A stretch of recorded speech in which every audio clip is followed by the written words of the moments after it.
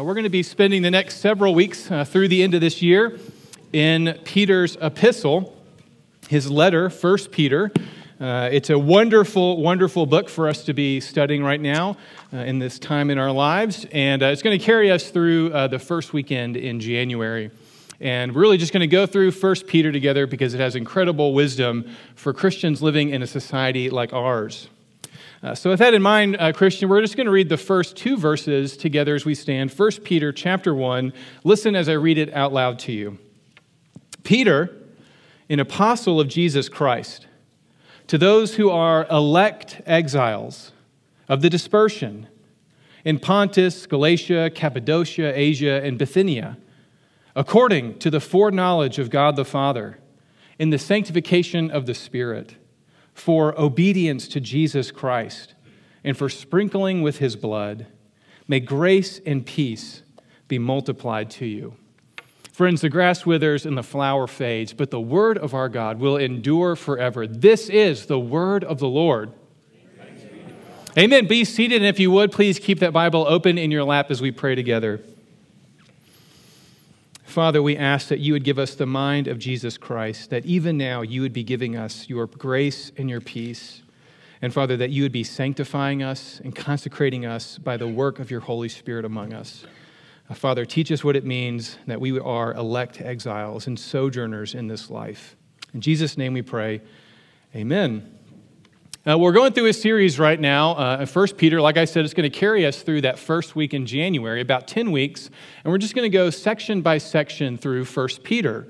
And so for many of you, you've probably read 1 Peter. A lot of phrases in this book are very, very famous. You have them instilled in your mind. Next week, we're going to be looking at what it means that we have a living hope. But today, we're going to devote time and energy to those first two opening sentences, which for many of us, they may seem like throwaway sentences, right? It's the introduction of a letter. How interesting can it be that there's this opening sentence where we learn who the author is and to whom he's writing, right? Well, what I want to suggest to you, though, is actually none of these words are just throwaway words when it comes to God's word. They're all precious. They're all the inerrant word of God. And we can trust our lives and our very souls with what they have to say for us.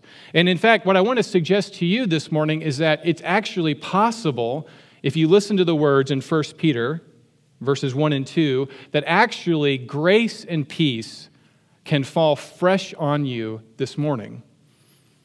So that's my question for you. Do you think it's possible for you today to experience God's grace afresh?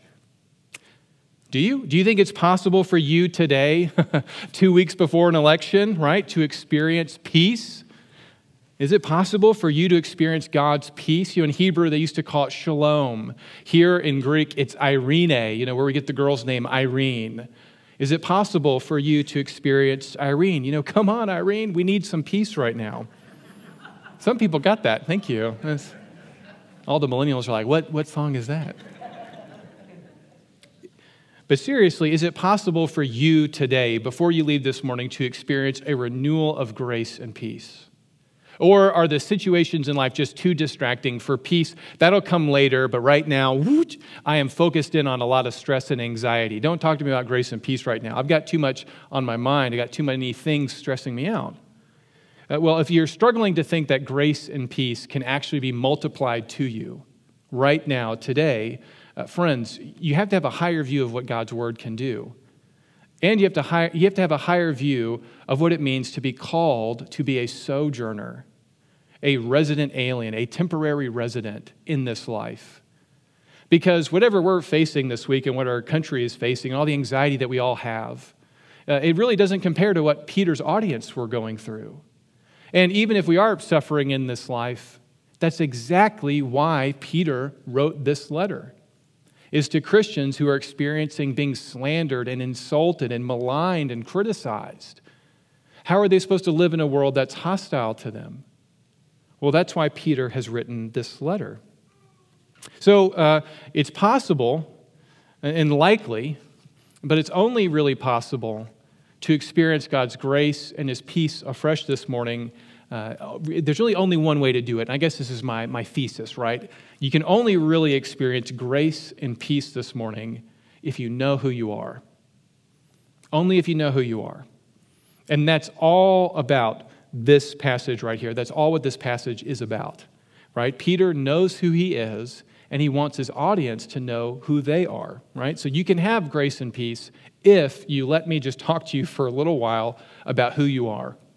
And of course, I'm assuming, right, that you are a Christian when I say that, right? And if you're not a Christian, I would invite you to consider becoming a Christian, because that was who you were always meant to be. And what does it mean to be a Christian? Well, if you're a Christian this morning, you, at some level, at some point in your life, you have confessed that Jesus Christ is Lord. He is the only King forever, that he is the Holy One, the Christ, the Messiah, the one who has come into this world to die for our sins, to offer us forgiveness.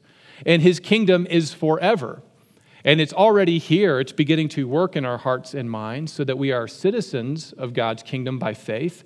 But his kingdom will come fully when he returns in the flesh to make all things new. Isaiah, Revelation, they call this the new heavens and the new earth. You just prayed that that day would come when you prayed the Lord's Prayer, your kingdom come. When you pray your kingdom come, you're praying for the return of the King, who will wipe away every tear from our eyes, and death will be no more, because he will swallow up death forever, as Isaiah says. So if you believe that Jesus is the King who's coming again, and you're led by the Spirit of God, and you are a child of God, Romans 8 tells us that you and I, we can cry, Abba, Father, and we can know that we are the children of God. And then Paul goes on in Romans 8 when he's talking about who Christians are. You may remember that he says that, and remember that you are not just children of God, you're what? Anyone know? You are heirs. You are co-heirs with Christ. You are going to inherit the kingdom of God. You are going to live forever with him.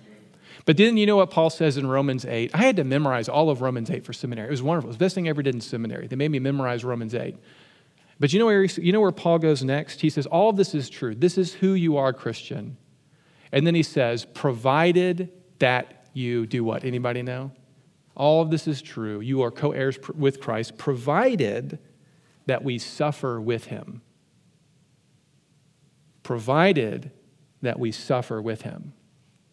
So for Paul in Romans 8 and all throughout 1 Peter, who we are in Christ is tied up in suffering. That's part of our call, right? We love this idea that I can call God Abba Father. I'm going to embrace that. Yeah, give me more of that. But suffer for Christ. What is that? Well, friends, that's the strategy. That's one of the ways that you and I have grace and peace, even in days like today, is that we embrace Peter's call and Jesus' call to suffer with him. So let's go back to 1 Peter. All that to say, what I'm suggesting to you is that Peter is offering to us grace and peace. And he says all throughout his letter that comes primarily through accepting the sufferings that you and I are called to accept. Just as Jesus suffered, so his people are to follow him. He's left for us an example, right? And so what exactly is going on? Well, Peter, knows exactly who he is. And then he's going to carry that over into who God's people are. So let's look at verse 1 real fast. It's right there, Peter, an apostle of Jesus Christ. Let's see how Peter understands himself, and then how does that carry over, right? So who is Peter, right? If you're new to the Bible, you may know something about, St. Peter, right? Or Peter. You know he's one of the 12, right? Well, for many of us, you'll remember that his real name is what? What's Peter's real name? It's Simon or Simeon. 2 Peter, he calls himself Simeon. It's Simon, Simeon. It would have been the same name. But Jesus, when he meets Peter, he gives him a new nickname. Anybody remember what his nickname is? Yeah, he calls him Rocky, right? In Aramaic, which was a dialect, he calls him Cephas, which in Greek, I know this is getting confusing, you could call it Petros or Peter, right? But all that to say, his name is Simeon or Simon, but Jesus calls him Rocky, right? Rock. Petros, right? And of course, that's a beautiful demonstration of how somebody becomes a new person when they meet Jesus, right? But the particular thing you need to know about Peter is that he was chosen by Jesus Christ to be one of the 12 apostles, one of those people in the inner circle, one of the pillars of the church. Ephesians 2 says Christ builds the church. Jesus is the cornerstone, and the apostles and the prophets are the foundation, right? Think about the foundation of your home, right? There's the siding and there's the roof, but then there's the foundation. Well, Jesus was the cornerstone of the church, and the apostles are part of that foundation. They set the thing in place. So Peter has this incredible role to play in the propagation of the gospel, right? In telling people about Jesus. But what's fascinating about Peter, and what you have to understand if you're going to understand the story of Peter, is why does Jesus choose Peter? Remember, Jesus comes up to the fishermen, and he says, follow me, and I will make you what? Fishers of men, right? But if you know the book of Luke, you may remember, how does Peter respond when this rabbi chooses him by name and says, you are now mine, I'm going to make you fishers of men? How does Peter respond? Peter says in Luke 5:8, he says, when he sees Jesus, do this miracle with fish, and Jesus says, come on, you're mine now. Peter says, depart from me, for I am a sinful man, O Lord. You see, I think part of why Jesus chose Peter was because Peter had humility about him. Peter knew when he came face to face with a real holy man, Jesus, I'm a sinful man. I'm a fisherman. Haven't you heard the things I've said when I'm gutting the fish? I'm not a righteous person. I don't deserve to be chosen by you. I'm a sinful man. Choose somebody better than me. You see, and it's that exact kind of humble self-awareness, right? That humility of the Spirit that Peter has that allows, I think, Peter to rise to sort of be the de facto leader of the apostles, right? He sort of becomes certainly the most outspoken of the apostles. He says the quiet parts out loud, as somebody once said, right? All the parts that we're all thinking, Peter's the one who says it out loud, right? So Jesus is talking about how we have to give up houses and mothers and sisters and families and lands for the sake of the gospel. And Peter says, well, Jesus, we've left everything. What do we get, right? What's in it for us? What do we get, right? What a pointed question. And then, of course, Peter is also the one, right, who wants to, make up this sort of shrine when he sees the transfiguration. And Jesus is like, we're not going to do that, Peter, right? And of course, Peter, also is the one who also gets to find first that Jesus is the Christ, the Son of the living God. And that's what happens in Matthew 16. Peter's the first one to go, I know who you are. You're the Messiah. You're the Son of the living God. But then just a few verses later, Jesus starts to talk about how he's going to give his life as a ransom. He's going to die and be risen in 3 days. And what does Peter say? Peter's like, don't do that, Jesus. That sounds terrible. That sounds like a bad idea. That is not part of my plan for your life. And what does Jesus say to Peter then? Jesus has just said, you are the rock upon which I will build my church. And then what does Peter say? Peter says, don't go to the cross. It's a terrible idea. I don't like that. And how does Jesus respond to Peter then? He says, get behind me, Satan. So Peter is very brash.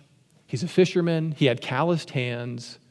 He said the quiet parts out loud, right? He says what we're all thinking. He's the de facto leader. And of course, the most formative thing in Peter's life we just studied a few weeks ago. Remember our series in John? It ends, of course, with the famous story of Peter denying Jesus 3 times. Remember, Peter said, I don't know about these other knuckleheads. I'll never betray you, right? Remember when Peter says that to Jesus? I'll never betray you. I'll lay down my life for you. And Jesus says, will you lay down your life for me? I think it's going to be the other way around, Peter. And of course, Peter denies him 3 times.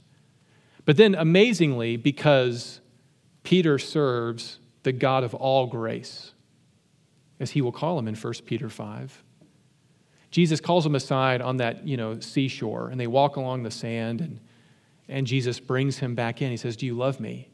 And Peter says, of course I do. You know I love you. So Peter understood that he had made big mistakes in his life. When he met Jesus, he says, hey, find somebody more holy than me. Depart from me, I'm a sinful man. And then as he follows Jesus, he's this beautiful mixture of audacity and boldness of faith, but then also human frailty. And even when he is supposed to stand up for Jesus, he fails in his human weakness. But because he serves a God of grace, Jesus forgives him. and brings him back and makes known to him that he is still an apostle. Even though he denied Christ, Jesus knows that he loves him. You see, that the most formative thing that happened in Peter's life was not that he was this great leader with all this personal charisma. The greatest thing that ever happened to Peter was Peter understood grace. That I don't deserve any of this. That I don't deserve to be called an apostle. I don't even deserve to be called a disciple. I was a sinner when Jesus met me, and I struggled with sin throughout it. But I know this, that his precious blood was shed for me, and I bear it no more. He was beaten so that I would never be beaten. He was cast out so that I would never be cast out. You see, Peter was this beautiful mixture of a man's man, a fisherman with calloused hands, but also his heart had been made new by grace. You know, I went fishing a few days ago because God loves fishermen especially. Amen. And I went fishing with a couple of pastors, actually, from the Rogue Valley. It was wonderful. And, we all sat around and we talked, and we mostly fished. But one night we got together and talked about hardships that we had been going through. And so every pastor talked about something difficult in their life. And, one of the pastors, I won't name him, but you may know him. He used to be a commercial fisherman, and he was a commercial fisherman in the Pacific for years and years. And so, he's kind of a gruff man. He's more manly than me. He probably has 3 times the beard hair that I do, He's way more manly than me. I don't have any doubt, right? I like to think I have scholar's hands, not calloused hands. That's what I tell people. I type a lot. I read a lot of books, can flip through a book really fast. Well, anyway, so I got this manly man, right? Very manly next to me. And we're all like sort of talking about hardship. And I'm like, that stuff sounds hard. And then somebody shares a story about something they're going through that's very hard. And what does the fisherman start doing? He starts crying. And I look at him, I'm like, wait a second. I would not have bet money that you were going to be the first one to cry. And he just let them flow. They were going down his cheeks. I wouldn't do that. And I thought, man, I need to nickname this dude Rocky, because I'm pretty sure this is what it would be like to be around Peter. Very manly, clearly the leader. He's the alpha male. And yet there's this tenderness to him because grace has changed his life, and he knows the God of all grace. I think that's why Jesus chose Peter. It's because his life was changed by the grace of God. Have you had that same kind of change? Has your heart been made new? Have you been born again? That's what it means to enter the kingdom. It means to have a heart that's made new by grace. That knows that even when Jesus calls you, you say, I'm not worthy. Depart from me. Who am I? But you know that you're called not because of something great in you, but because there's something great in God, which is that he loves to forgive, and he's merciful, and he's gracious, and he's the best dad or father any of us have ever imagined. You see, Peter's identity was shaped by this. Peter knew who he was. He knew who he was. He was a forgiven sinner. He was a redeemed saint.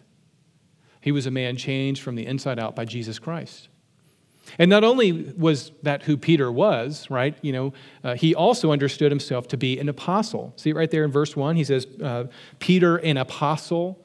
And of course, what does apostle mean? Well, an apostle was somebody who spoke on behalf of somebody with complete authority, right? When they spoke, it was as if the person who sent them was speaking, right? And when you read the New Testament, you realize that everybody who follows Jesus, you could call them a disciple, somebody who follows the teachings, right? I'm a disciple of Jesus. But within the early church, there was a particular group of men called the apostles who had a unique calling on their life to exercise unique spiritual authority. Right? And they pass down to us directly the message of Jesus. And when they speak as someone who has complete authority to speak on behalf of Jesus. In fact, the New Testament is primarily written up by whom? The apostles. Right? Matthew, the tax collector, was one of the 12 apostles. And when he speaks, it is Jesus speaking through him. When Peter, the apostle, speaks, it is Jesus speaking through him. When Paul, the apostle, writes his epistles, he is speaking as one on behalf of Jesus himself. He's an apostle. He holds an office that Christians today, and any Christians after them, could not hold. And when you read the church fathers, it's all very clear that there is a unique calling on a certain group of men after Jesus came who were to give us the message of Jesus Christ, right? They were the foundation, right? Anyone here ever build a house? Do you keep building the foundation? No, you build a foundation, and once it's set, then you add on to it. That's what Ephesians says, is that the household of God has Christ as the cornerstone, and then the foundation is the apostles, right? They have a unique call. So what separated an apostle from all the other disciples? What made them unique? Well, Jesus chose them for one, right? He chose the 12. But the other thing, when Judas falls away, when they find Matthias, this is in Acts, which if you're reading the co-op, you would have read this story a few weeks ago. In Acts, what sets apart Matthias is they look for a couple of things. They want to know, has he been following Jesus the whole time since the baptism of John? And has he been with Jesus? Does he know what he's talking about? Has he been around us for a long time? Have we vetted him? And secondly, and most importantly, an apostle was an eyewitness to the resurrection. They saw Jesus back from the dead. They were an eyewitness to the resurrection. That's what they look for. They say, was Matthias with us when Jesus ascended into heaven? Right? So the apostles hold a unique position, right? Anyway, when people get your name wrong, and you're like, sometimes you want to correct them, and then sometimes like, no, it's not that big of a deal, Sometimes people call me Justin Durnigan. I don't know why. That is not my name. I don't feel compelled to correct people, right? Often when they get my name wrong, it's no big deal, right? And if somebody calls me a preacher, I'm like, okay, whatever. I guess I preach. Or you can call me a pastor, but sometimes people will call me a priest. And I go, I am not your priest. I am not your priest. You know why? A priest makes sacrifices. I don't make a sacrifice. Jesus already made the sacrifices. There are no sacrifices left. I don't make a sacrifice on your behalf. I don't make you more holy to God the Father. Jesus does. So don't call me your priest, right? Don't call any man an apostle. That's wrong. There are shepherds. There are teachers. There are leaders that we have that Hebrews says we should submit to. But the apostles were part of the foundation of the church. We are to hear them with apostolic authority, right? It's a different category. I'm not an apostle. You've never met one, unless you've got something crazy life story or vision I haven't heard of. Peter is an apostle. He's not giving life advice. He has unique spiritual authority. He's an apostle of Jesus Christ. That's what he says, right? And what does it mean that Jesus is the Christ? Maybe no one's ever explained this to you, but that's okay if not. Sometimes things get mixed. Is Christ Jesus' last name? Is he Jesus H. Christ? Is H his middle initial? Has anyone ever heard that? It's not true. That's not a thing. That's a misunderstanding of Latin, I think. But Jesus Christ does not mean Christ is his last name. Christ is the Greek word for the anointed one, the chosen one. In Hebrew, which is what the Old Testament is written in, you would have called him the Messiah, the chosen one, the king who is going to reign forever, the king that is going to inherit all things, right? And all of the Old Testament is looking forward to when is the real king going to step up and redeem this broken world and bring the kingdom of God. Well, Jesus, the Messiah, has come. Jesus is the Messiah. He is the chosen one, the king who will reign forever. That's what we mean when we say Jesus Christ. You could also call him Jesus the Messiah. Either one of those translations is fine. They both mean the same thing, Jesus the Messiah. Right? All right, so that's the first sentence, right? So who is Peter? Well, I've explained a little bit of who Peter is, how he saw himself. To whom is Peter writing? Right? So who is Peter writing to?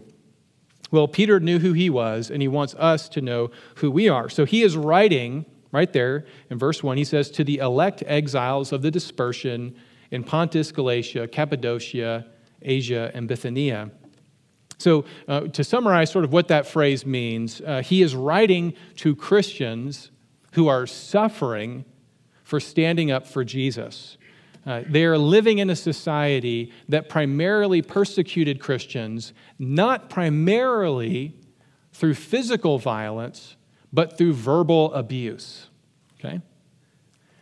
Physical violence is going to happen to Christians soon after the writing of 1 Peter. but it's not happening yet. What's happening when Peter is writing is primarily verbal abuse, maligning, criticizing. Some people may have occasionally been beaten, just like Paul had been occasionally beaten, but primarily the pushback against Christians when Peter's writing is they are being maligned and criticized and despised by the world around them. In 1 Peter 3:16, Peter tells them that they are going to be slandered. In 4:4, he says, you are going to be maligned, which means criticized. And in 4:14, he says, you are going to be insulted. Right? It's not only verbal abuse and sort of social rejection. There is going to be some people who are beaten, as he talks about slaves being beaten. But primarily, Christians are experiencing social rejection, right? Anyone here just love social rejection? Anyone love social rejection? None of us do, right? That's primarily the group of people he's talking to. And of course, that sort of verbal, social rejection in a few months maybe from writing this is going to spill over into physical violence. And as many of you know, Peter is going to die soon after this letter. Church history tells us Peter was martyred by Emperor Nero in AD 64. Now, that's recorded not just by Christian historians, but by other Roman historians. Tacitus was a Roman historian, and he talks about the persecution of Christians in AD 64. And he talks about how Nero wanted to clear out the city. He wanted to build a new stadium for all of their games. And so he allegedly set fire to the city so he could rebuild it. And he needed a group of people to place the blame because he didn't want the political pushback. And so he picked Christians. Right? And what made Christians so worthy of, criticism and, being maligned? What's fascinating is if you read the annals of Tacitus, the history according to Tacitus, who was not a Christian, you know what he cites? He goes on, he says, an immense multitude of Christians were convicted, not so much for the crime of setting fire to the city, but for their hatred of humanity. Can you imagine a culture where Christians are thought to just hate people? That's their number one charge against Christians. You're weird, but mostly, what we don't like about you? You hate us. You hate us. And so, what do? They covered Christians with the skins of beasts. They were torn by dogs and perished, or were nailed to crosses, or were doomed to the flames and burnt to serve as nightly illumination when daylight had expired, Nero offering his gardens for such. See, Christians in Peter's day were being maligned and criticized and insulted.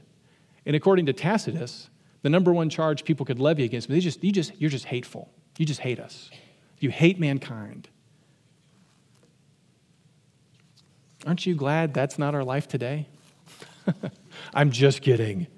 It's totally the world that you and I are living in. What's the number one charge against Christians? You just hate people. We don't hate anybody. Jesus teaches us to do what with our enemies? To love them, to pray for them. We don't hate our enemies because we know that we don't deserve God's grace. So how could I judge you in your sin when Jesus died for me while I was still a sinner? We don't hate anybody. But know, Christian, that part of our calling as a Christian is to accept the suffering and the maligning of the world around us. Peter's going to say, I'm not telling you to suffer because you're being a sinner or you're doing bad things. He says, suffer as a Christian for doing good. You're not going to get any moral credit for suffering for doing something wrong. But if you suffer for the name of Jesus, this is a blessed thing. That's what Peter's saying. And as we'll see over the next few weeks. So how are we supposed to live, right? That's who Peter is talking to. Christians who live in a world very similar to ours.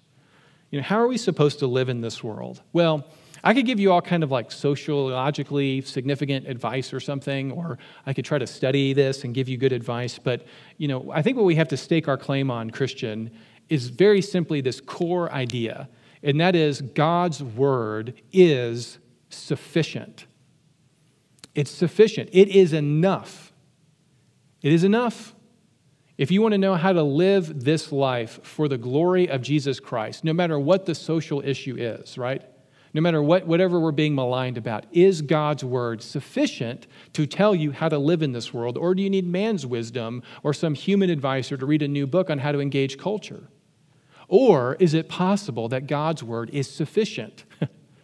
It's sufficient for this. Is it possible that God wrote us a letter about what it means to suffer in a world that maligns Christians? And is the strategy that it gives us the strategy we should employ? Think about that for the next few weeks. Is this word sufficient, or do I need something else?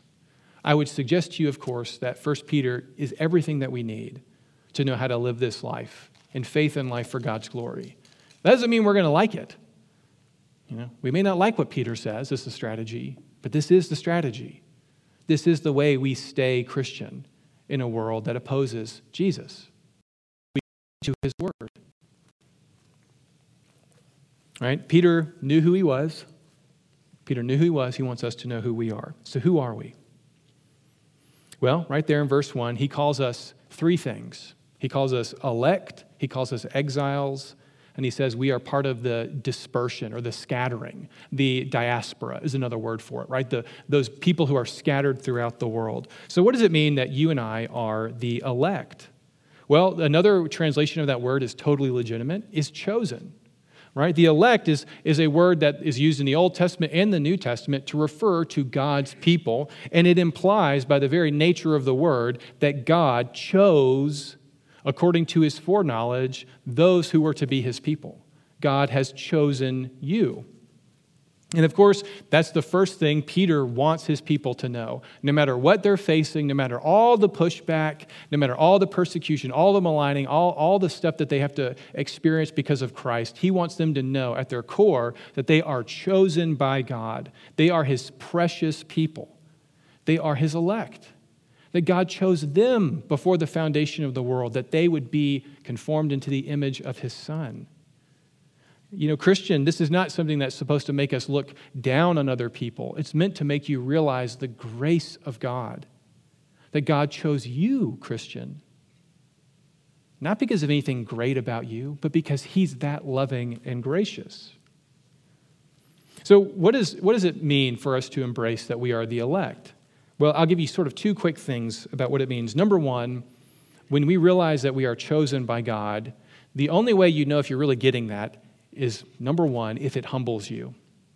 That's how you know if you're getting it, because it should be humbling to you. When Jesus chose Peter, it humbled Peter. He fell to his knees, and he was like, I don't deserve this. I don't deserve grace, right? That's the number one way. I am chosen not because of all of my good moral deeds or because I'm a good person or I was going to have the faith anyway. God chose me despite myself, so that I would make much of his glory. So number one, we're chosen, it humbles us. It humbles you and me forever, right? That famous saying, there go I, but for the grace of God, right? When we see other sinners. Number two, it shows us that everything about our life is meant to bring God glory. My salvation is not because I figured it out. I read my Bible enough and I figured it out and God chose me because I stick out among all these, knuckleheads around me, right? No, that's not what it means to be chosen. What it means is that all of the praise and the glory, even of my salvation, is something wholly wrought and earned by God himself. When I think about my salvation, I just think, praise God. Praise God that he chose me. Praise God that he brought me to life. I was like Lazarus. I was dead in the tomb, and then Jesus called me by name. It's going to humble me, and it's going to make me praise him all the more. Right, Christian, do you know that's who you are? He goes on, and he not only says that we're elect, he also says that we are sojourners or exiles. There's a couple of different ways you could translate that word exiles, but it just means somebody who is a resident alien, somebody who's living sort of long-term somewhere, but it's not really their home. A sojourner is somebody who resides somewhere temporarily, but it's not really their homeland. Right? That's what it means to be a sojourner in this world, or an exile, right? It means that we're not living in our real home. It means we're living somewhere where there's just these little, cultural shock moments where we don't quite fit in. People don't quite get us. We don't quite get them. It's like our Lego pieces just don't match sometimes, Anyone ever here had like an exchange student? Anyone ever had let an exchange student stay with them? Remember when they did all that weird stuff? You were like, this is weird, you. And then they were like, you're weird? That's what it means. That's an example of what it means to be a resident. You live somewhere long term, but you're somehow out of step with the culture and the world and the values around you. Think about Peter's life. After Peter became a Christian, he was arrested multiple times in Jerusalem and beaten. Right? Acts 4, Acts 12. Peter, even though he's in Jerusalem, doesn't quite fit in Jerusalem right now, right? And so Peter goes and he preaches the gospel and he goes to Rome. And does Peter fit in Rome? Is he Roman through and through? No, he ends up being martyred in Rome. There's something about being a Christian where no matter where you and I are, there's just something different about us, no matter where you are. We're always going to stick out. I think that's what Peter's trying to get us to see. Yes, we're scattered throughout this world. We're part of the dispersion. But there's always going to be something different about you, right? In the Old Testament, right, God's people were called to be holy, to be set apart. And in the same way, we today as God's people are called to be set apart, to be different. That may entail some social rejection. It may mean that there are TV shows you are never supposed to watch. It could mean that there are things on your computer you should never look at. It means that there may be jokes that are funny that you are not supposed to laugh at because they're more cruel than anything. There's going to be this tension that you and I live in.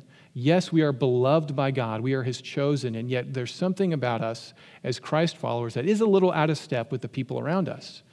For many of us, when do we start? If you were raised in the church, you realize this at some point when you're in like high school or maybe even middle school, right? That there's just something, maybe you don't even know you can't even put your finger on it, right? But there's just something different about being marked as a Christian, right? We're not killjoys. It's not that we just want these dour lifestyles, but there is something different. Peter knew what that meant, and so did his audience, and so do you and I. There is a distinction, right? We need to be careful not to try to be exactly like the world so that we can share the gospel to the world so they can remain just like the world, right? That doesn't make any sense. We should be distinct from the world, right? Of course, he goes on and he says these elect, these beloved people who somehow don't fit, that live sort of like they're exiles, he says they're dispersed, right? They're scattered throughout all of these regions. And he gives us, those 5 areas, Pontus, Galatia, and such. Those are he's basically looking at the 5 provinces of modern-day Turkey, right? He's looking at this huge area. It's modern-day Turkey, right? All of sort of northern Turkey. And it's a huge, huge area, which is why we know that Peter's not writing to just people that he knows. He's writing to all Christians as an apostle with authority. He's writing to all these Christians. And he's covering an area of like 300,000 square miles, right? It's this huge area. For a frame of reference, it's very similar to the footprint of the Pacific Northwest plus like the northern counties of California, right? So if you took Washington State, Oregon, Idaho, and then sort of the northern California states that call themselves Jefferson, right? You can picture those. If you put that whole geographic region together, that's about the region that he's talking to. And it's not full of cities. It's not all these sort of, the New Testament writes a lot of letters to cities, like there's a book to the Romans, there's a book to the Corinthians and Corinth. But First Peter is written to Christians sort of in this huge geographical region where there's a lot of small villages, there's a lot of rural communities. And he's saying, you are scattered there for a purpose. God has placed you there for a reason. And it's roughly the size of the Pacific Northwest. Right? So you can see why this is an applicable book for you and I to be studying. So let me just sort of finish up with this. He's going to go through the Trinity, and you've got to grasp the Trinity to grasp this. And this is the first of a series on 1 Peter, so I'm giving you a lot of information. I know it feels like an information dump in a sense. But you got to get this next verse because the whole passage doesn't make any sense unless you get it. Because it's just so beautiful the way Peter writes this. And you know when you're on a roller coaster, anyone ever been on a roller coaster? When you're on a roller coaster at Disneyland or whatever, and you're like, well, that was a fun little thing, and then that was fun. And they're like, well, that was a fun little up and down thing. And then at some point, there's like the big drop. And you're like, and you're like, oh, were all those little ones like not that big of a deal? And then you go down the really big drop. You know what I'm talking about? Has anyone ever been on a roller coaster like that? Good, because if not, y'all would just be looking at me, right? This passage works the same way, right? You're like, okay, I can kind of get on board with this suffering thing. I can get on board with being, chosen, but you have to get to the big drop that goes and just blows your mind, because that's what Peter does next, right? Look at verse 2. He says that you and I are chosen. That word chosen, when he says you are the elect exiles, that actually is explaining what verse 2 is about. He says you are elect exiles according to the foreknowledge of God the Father, in the sanctification of the Spirit, for obedience and the sprinkling of blood to Jesus Christ. Anyone catch what he just did? The thing you need to know is not only that you're not going to fit totally in this world, and not only that you are beloved and chosen by God, but primarily that your very life is wrapped up somehow beautifully in a way that you don't quite get because you're just flying down the roller coaster and it's so, daggum beautiful and exciting. Somehow you, Christian, are wrapped up into the life of the Trinity. You have been foreknowledged. You've been foreknown. You have been chosen by God the Father himself. Before the foundation of the world, God the Father chose you. And he has brought you about to be sanctified, to be made more holy, to be made more like Jesus by the powerful working of his Holy Spirit within you. The Holy Spirit has thrown you into the furnace of suffering, and you are a piece of gold that is going to come out more precious. And the Spirit is going to use suffering to be the thing that makes you into who you were always meant to be. This was God's knowledgeable plan from all time, being at work in the Holy Spirit, embracing the suffering, because the goal of your life is to obey and follow Jesus.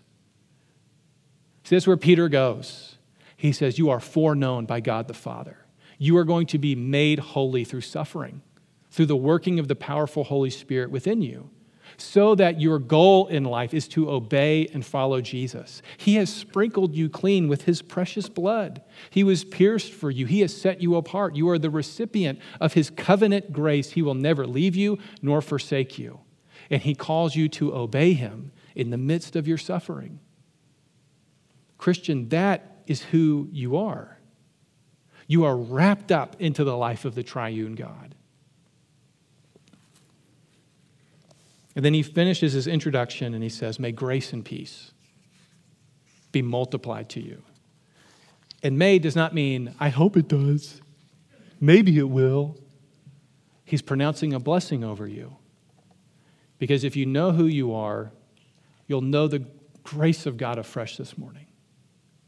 And if you know the grace of God, that the Holy Spirit, God the Father and the Son are working in you to suffer for the sake of Jesus, how can you not have peace? Did you expect an easy life? Did you expect no suffering? Jesus suffered.